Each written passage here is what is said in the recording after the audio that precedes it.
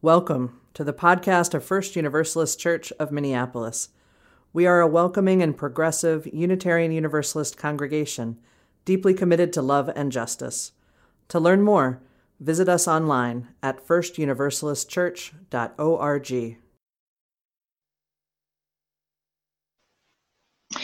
This is a very short story from a Chinese book that is 7,000 years old.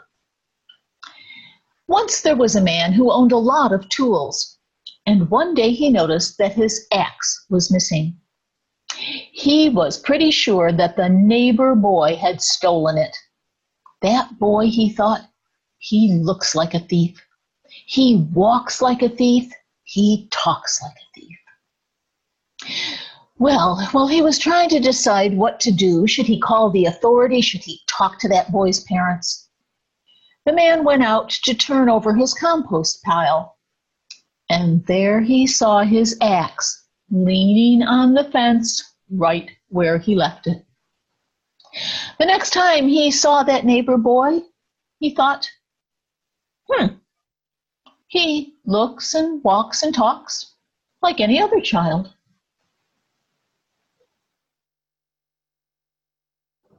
We who believe in freedom cannot rest.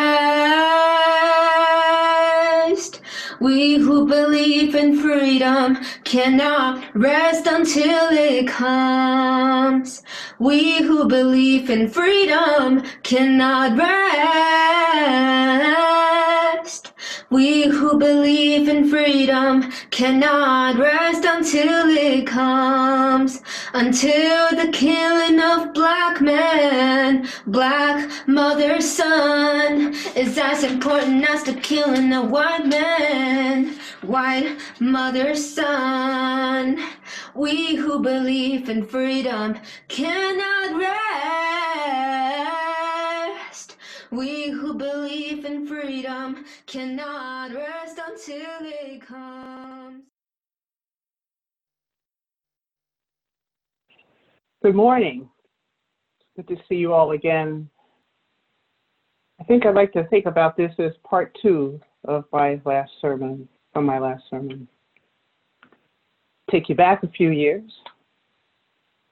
My day started off with my favorite breakfast of scrapple, applesauce, and scrambled eggs. Then off to find my little gang of 10-year-olds for stickball. We would use a broomstick and a cut-up pink rubber ball that we cut in half so we'd have 2 balls. And this was a game that required some skill but a whole lot of bravado. As the day progressed, it got hotter and hotter. So we did what all kids in Philly did on a hot day. We went to looking for old boy Mr. Willie to ask him to open up the fire plug. We then put a makeshift sprinkler on the hydrant and voila, segregated urban summer bliss. As the day wore on, though, lots of the adults started to gather at both ends of my block. Men and women talking, some crying in a spirited, focused, hyper-animated manner with loud voices of disappointment and anger. I ran to the corner where my father was and asked him what was going on. He said that they had killed Dr. King. I froze. But somehow only one word stuck in my mind. The word was not Dr. King. The word was not killed. The word that stuck in my mind was they. An individual, James Earl Ray, killed Dr. King. But my father said they. A group, a pack, a system. They were dangerous. They were the people we saw on TV. They were the people who owned the stores, and they were the police and the firefighters and the bosses that the working men in my neighborhood had no kind words for at the end of the workday. Normally, they occupied a lot of psychic space for my family and my community, and now they occupied my imagination and my nightmares, because they had killed an important man, a man that I had seen in person just a year earlier in the park up the street, where he told us that they would change and that justice was coming. As a kid, I could only ask, who are they? And why are they bothering us? Why are they messing with us all the time, Daddy? Why couldn't they just leave us alone? Well, after a few years later, around 13, I watched on TV a group of black men stand up to them with leather jackets, berets, and fiery words that transformed me from a little colored girl in the fire plug to a little baby Black Panther. I got my pigtails cut off and got me a nice afro. I found an old beret that my grandfather brought home from Europe. I went to my first Black Panther education program, and it was there that I learned that they were not the answer to my freedom, but we were. The Panthers taught me that I was a descendant of enslaved people and not a descendant of slaves. I was told by the Panthers that we were not meant to survive, but we did. It was here in these education programs that I learned about Juneteenth. At first, it was just a funny sounding word, but then I learned the story that continued to resonate with me for years to come. In case you don't know the story of Juneteenth, here it is. So it's a couple months after General Robert E. Lee surrendered on April 9th, 1865, basically ending the Civil War. Then Major General Gordon Granger steamed into the port of Galveston, Texas, with 1,800 Union soldiers, including a contingent of United States colored troops. Now, Granger was there to establish martial law over the westernmost part of the defeated Confederacy. So on June 19th, 2 days after his arrival, Granger goes to the balcony of some hotel in downtown Galveston, and he reads General Order Number 3. He reads General Order Number 3 to this huge crowd of people.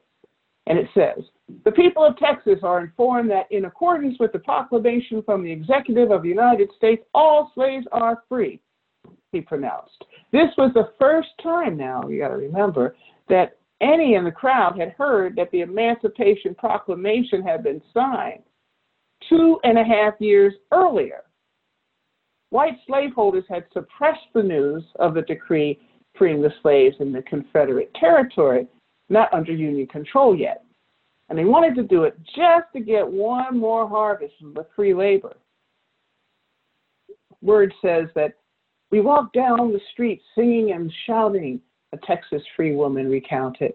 Black men pitched their hats high in the muggy June air, according to another report. Men and women screamed, we's free, we's free. Others left town in what became known at that time as the scatter. The jubilation following Granger's announcement in Galveston moved across Texas very quickly, reaching 250,000 of the enslaved people in Texas.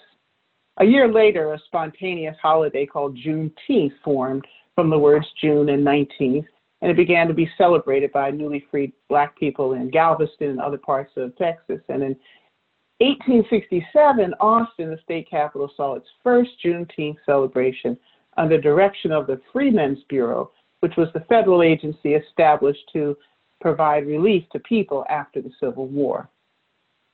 That's the story. So over the ensuing years, I went to Juneteenth celebrations like many of us. They moved all over the country, and most Black communities had some recognition of it.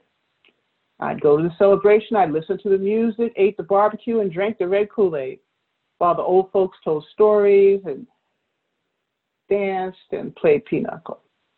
But I remember my great-grandfather, who would be propped up at these events as the oldest relative. So because Richard Johnson, he was born just a few years past the emancipation, probably 1870. Not sure how old he was since he didn't have a birth certificate. Great-grandfather would be at the head table just scowling at everyone. He would have been about 90 in the 60s. He didn't talk much about those bad old days, as he called them. But when it came time for him to speak, he also always spoke of the Emancipation Proclamation as a coffee break. And he didn't want us ever to celebrate too much because he says, we ain't done with slavery. Now, we kids and the young adults, we would look at great-grandfather and say, look at what's happening, great-grandfather. We're making progress. The civil rights laws, Blacks moving into nice neighborhoods. I remember saying, look, my daddy's the first black engineer at Campbell Soup, great-granddaddy. He would just look at us through those big Coke bottle glasses and frown. We would respectfully argue with him, and eventually we would just drown him out with the sounds of Motown and brush him off in our minds as being that old slave mentality.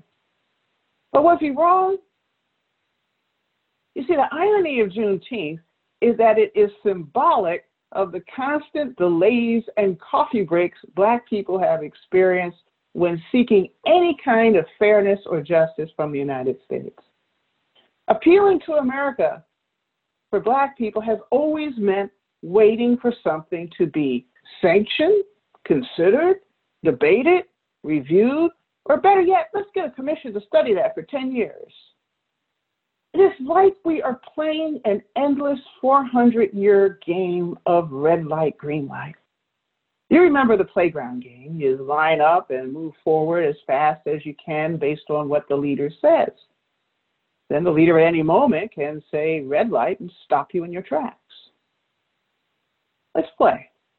Green light, emancipation, reconstruction, where you run, scatter, find our family, create institutions, start schools, farms, towns, colleges. The government creates biracial legislature, Black senators, enfranchisement.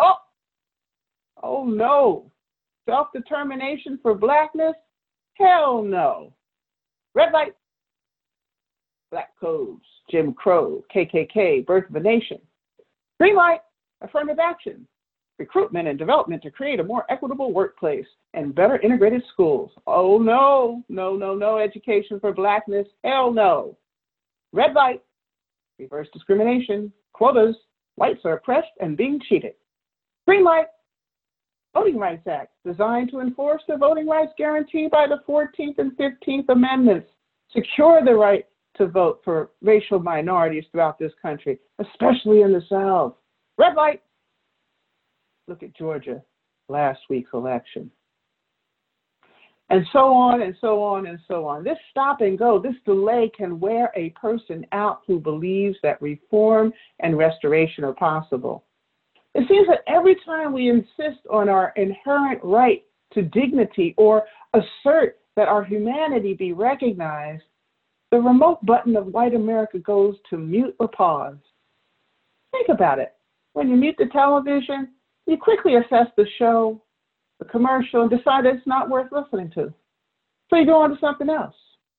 Think about it when you scan the radio station. You hear a fraction of a beat, and you know it's not for you, and you go to the next station. Your mind is made up. Sort of like that Amy Cooper in Central Park. She saw a Black man who was a bird watcher. That can't be right. Help, police are being attacked by an African-American man. I mean, she put it all on video. This quick, easy, almost autopilot dismissal of Black humanity and our requests are rooted deeply in the psyche of America. It is not racism at its root. It is anti-Blackness at the root. I want to share a scene with you from Spike Lee's masterpiece, Malcolm X. And in this scene, he is not Malcolm X yet. He's a con artist in prison named Red who's being mentored. Please show the video.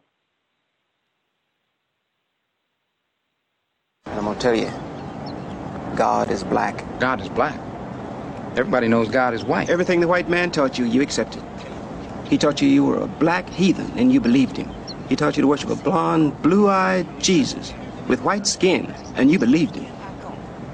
He taught you that black was a curse, and you believed that.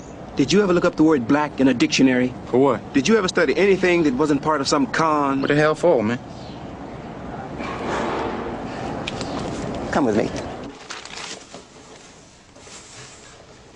Black, destitute of light, devoid of color, enveloped in darkness, hence utterly dismal or gloomy, as the future looked black. Pretty good with them words, ain't you? Soiled with dirt, foul, sullen, hostile, forbidding, as a black day. Foully or outrageously wicked, as black cruelty, indicating disgrace, dishonor, or culpability. And there's others. Black male, black ball, black guard. Yeah, well, that's something, all right. Let's look up white. Here. Read. White. Of the color of pure snow. Reflecting all the rays of the spectrum. The opposite of black.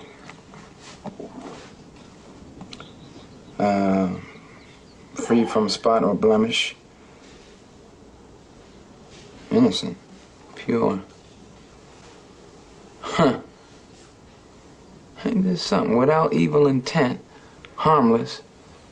Honest. Square dealing and honorable. Wait a minute, but this was written by white folks though, right? I mean, this white folks book? This sure ain't no black man's book. So what we reading this one for? Because the truth is lying there, if you read behind the words. Frank Wilkerson, professor and director of African American Studies at UC Irvine, is a brilliant critical theorist, and he's developed a philosophy along with other black scholars called Afro-pessimism. This is not the popular notion of pessimism that things will go bad or negative thinking. This is a head-numbing intellectual dive into $30 words and concepts that are not for the intellectually faint of heart. Afro-pessimism is a reoriented understanding of the composition of slavery. Instead of being defined as a relation or forced labor, it is more accurately thought of as a relation of property. The slave is objectified in such a way that they are legally made an object, a commodity, to be used and exchanged. It is not just their labor and power that is commodified, as with a worker, but their very being. They are not recognized as social subjects and are precluded from the category of human. To be included in humanity, one must be socially recognized, and the life should have social value.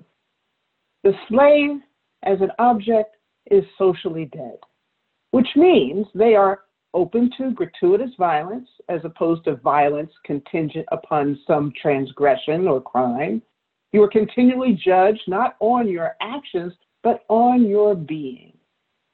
Frank Wilkerson wrote an amazing poem that's in one of his newest books. The poem is very short, and it says, "For Halloween, I washed my face and wore my best school clothes and went door to door as a nightmare."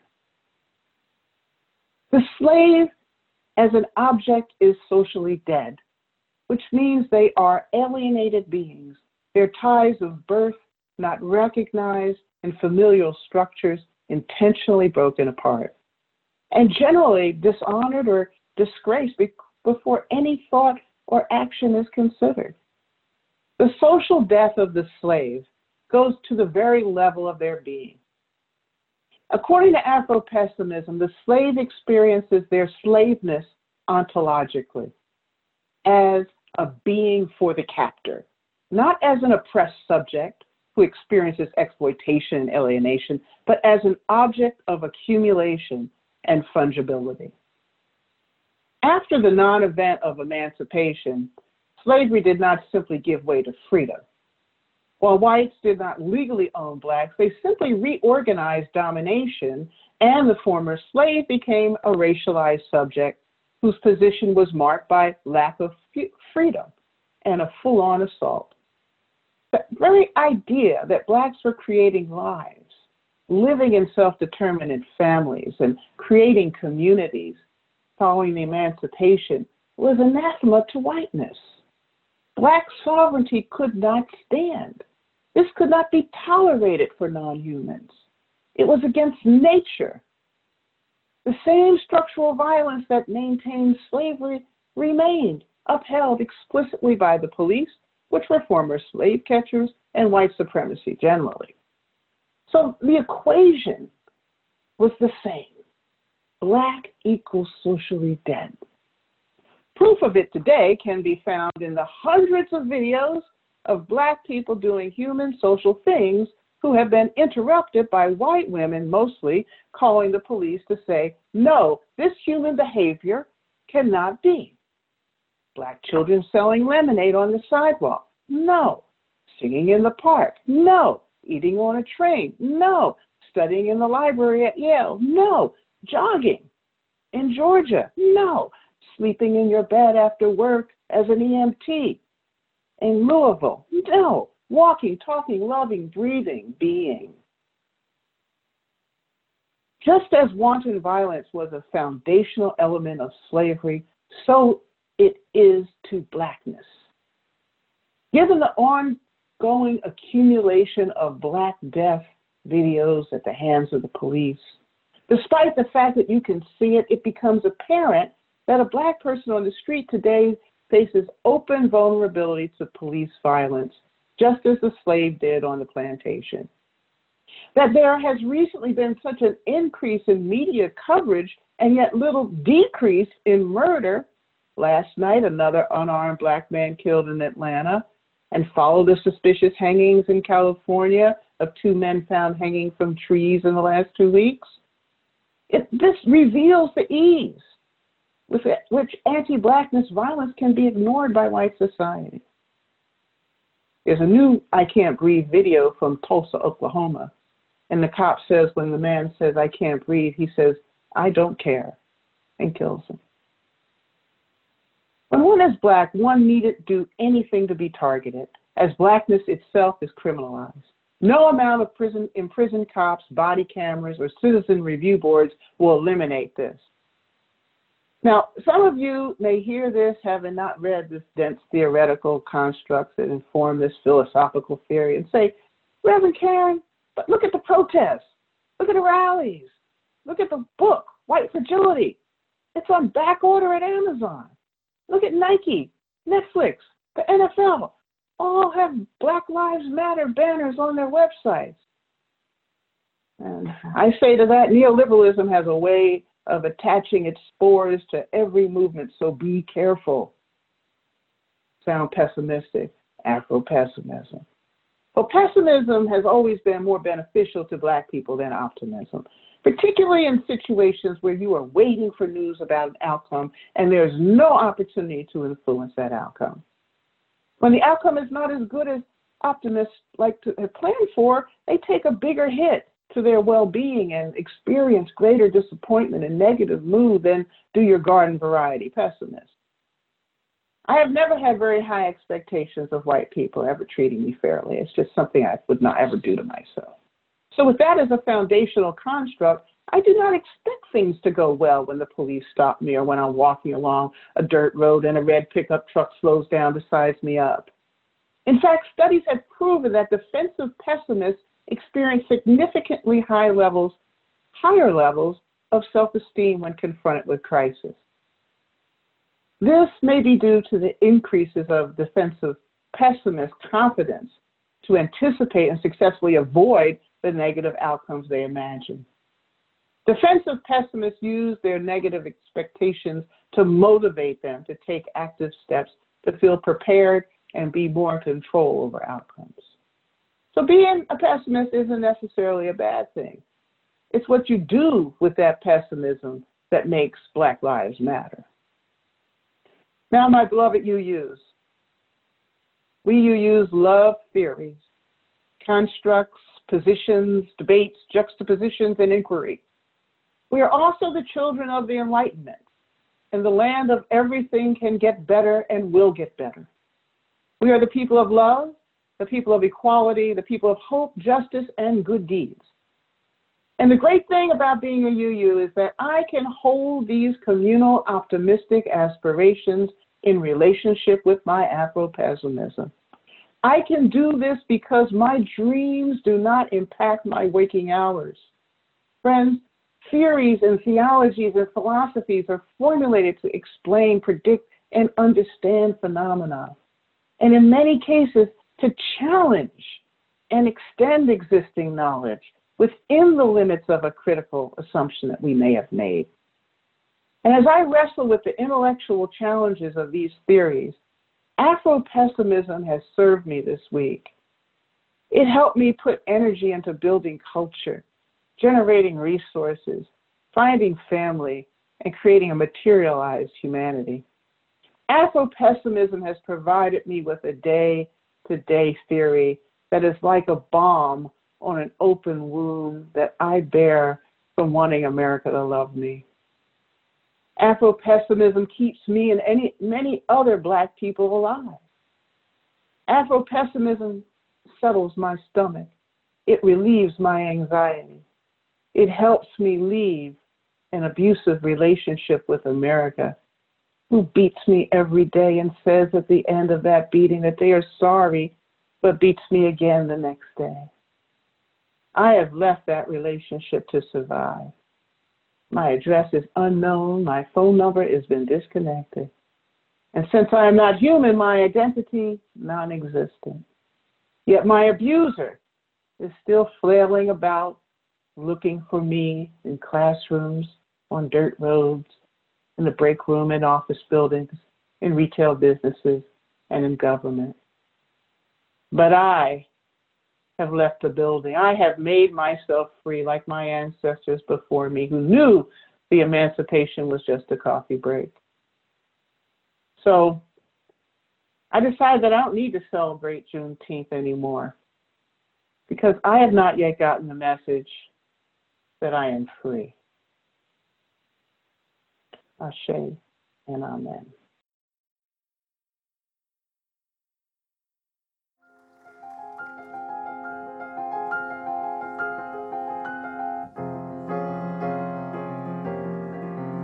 Thank you for listening to this podcast from First Universalist Church of Minneapolis. We are a welcoming community that finds strength in the diversity of identities of all who find inspiration and comfort here. If you enjoyed this podcast, please consider supporting our ministry. Text First Univ, that's FIRSTUNIV, to 73256 to make your gift. If you are able to join us in person for Sunday worship, we'd love to see you in church. To learn more, visit us online at firstuniversalistchurch.org.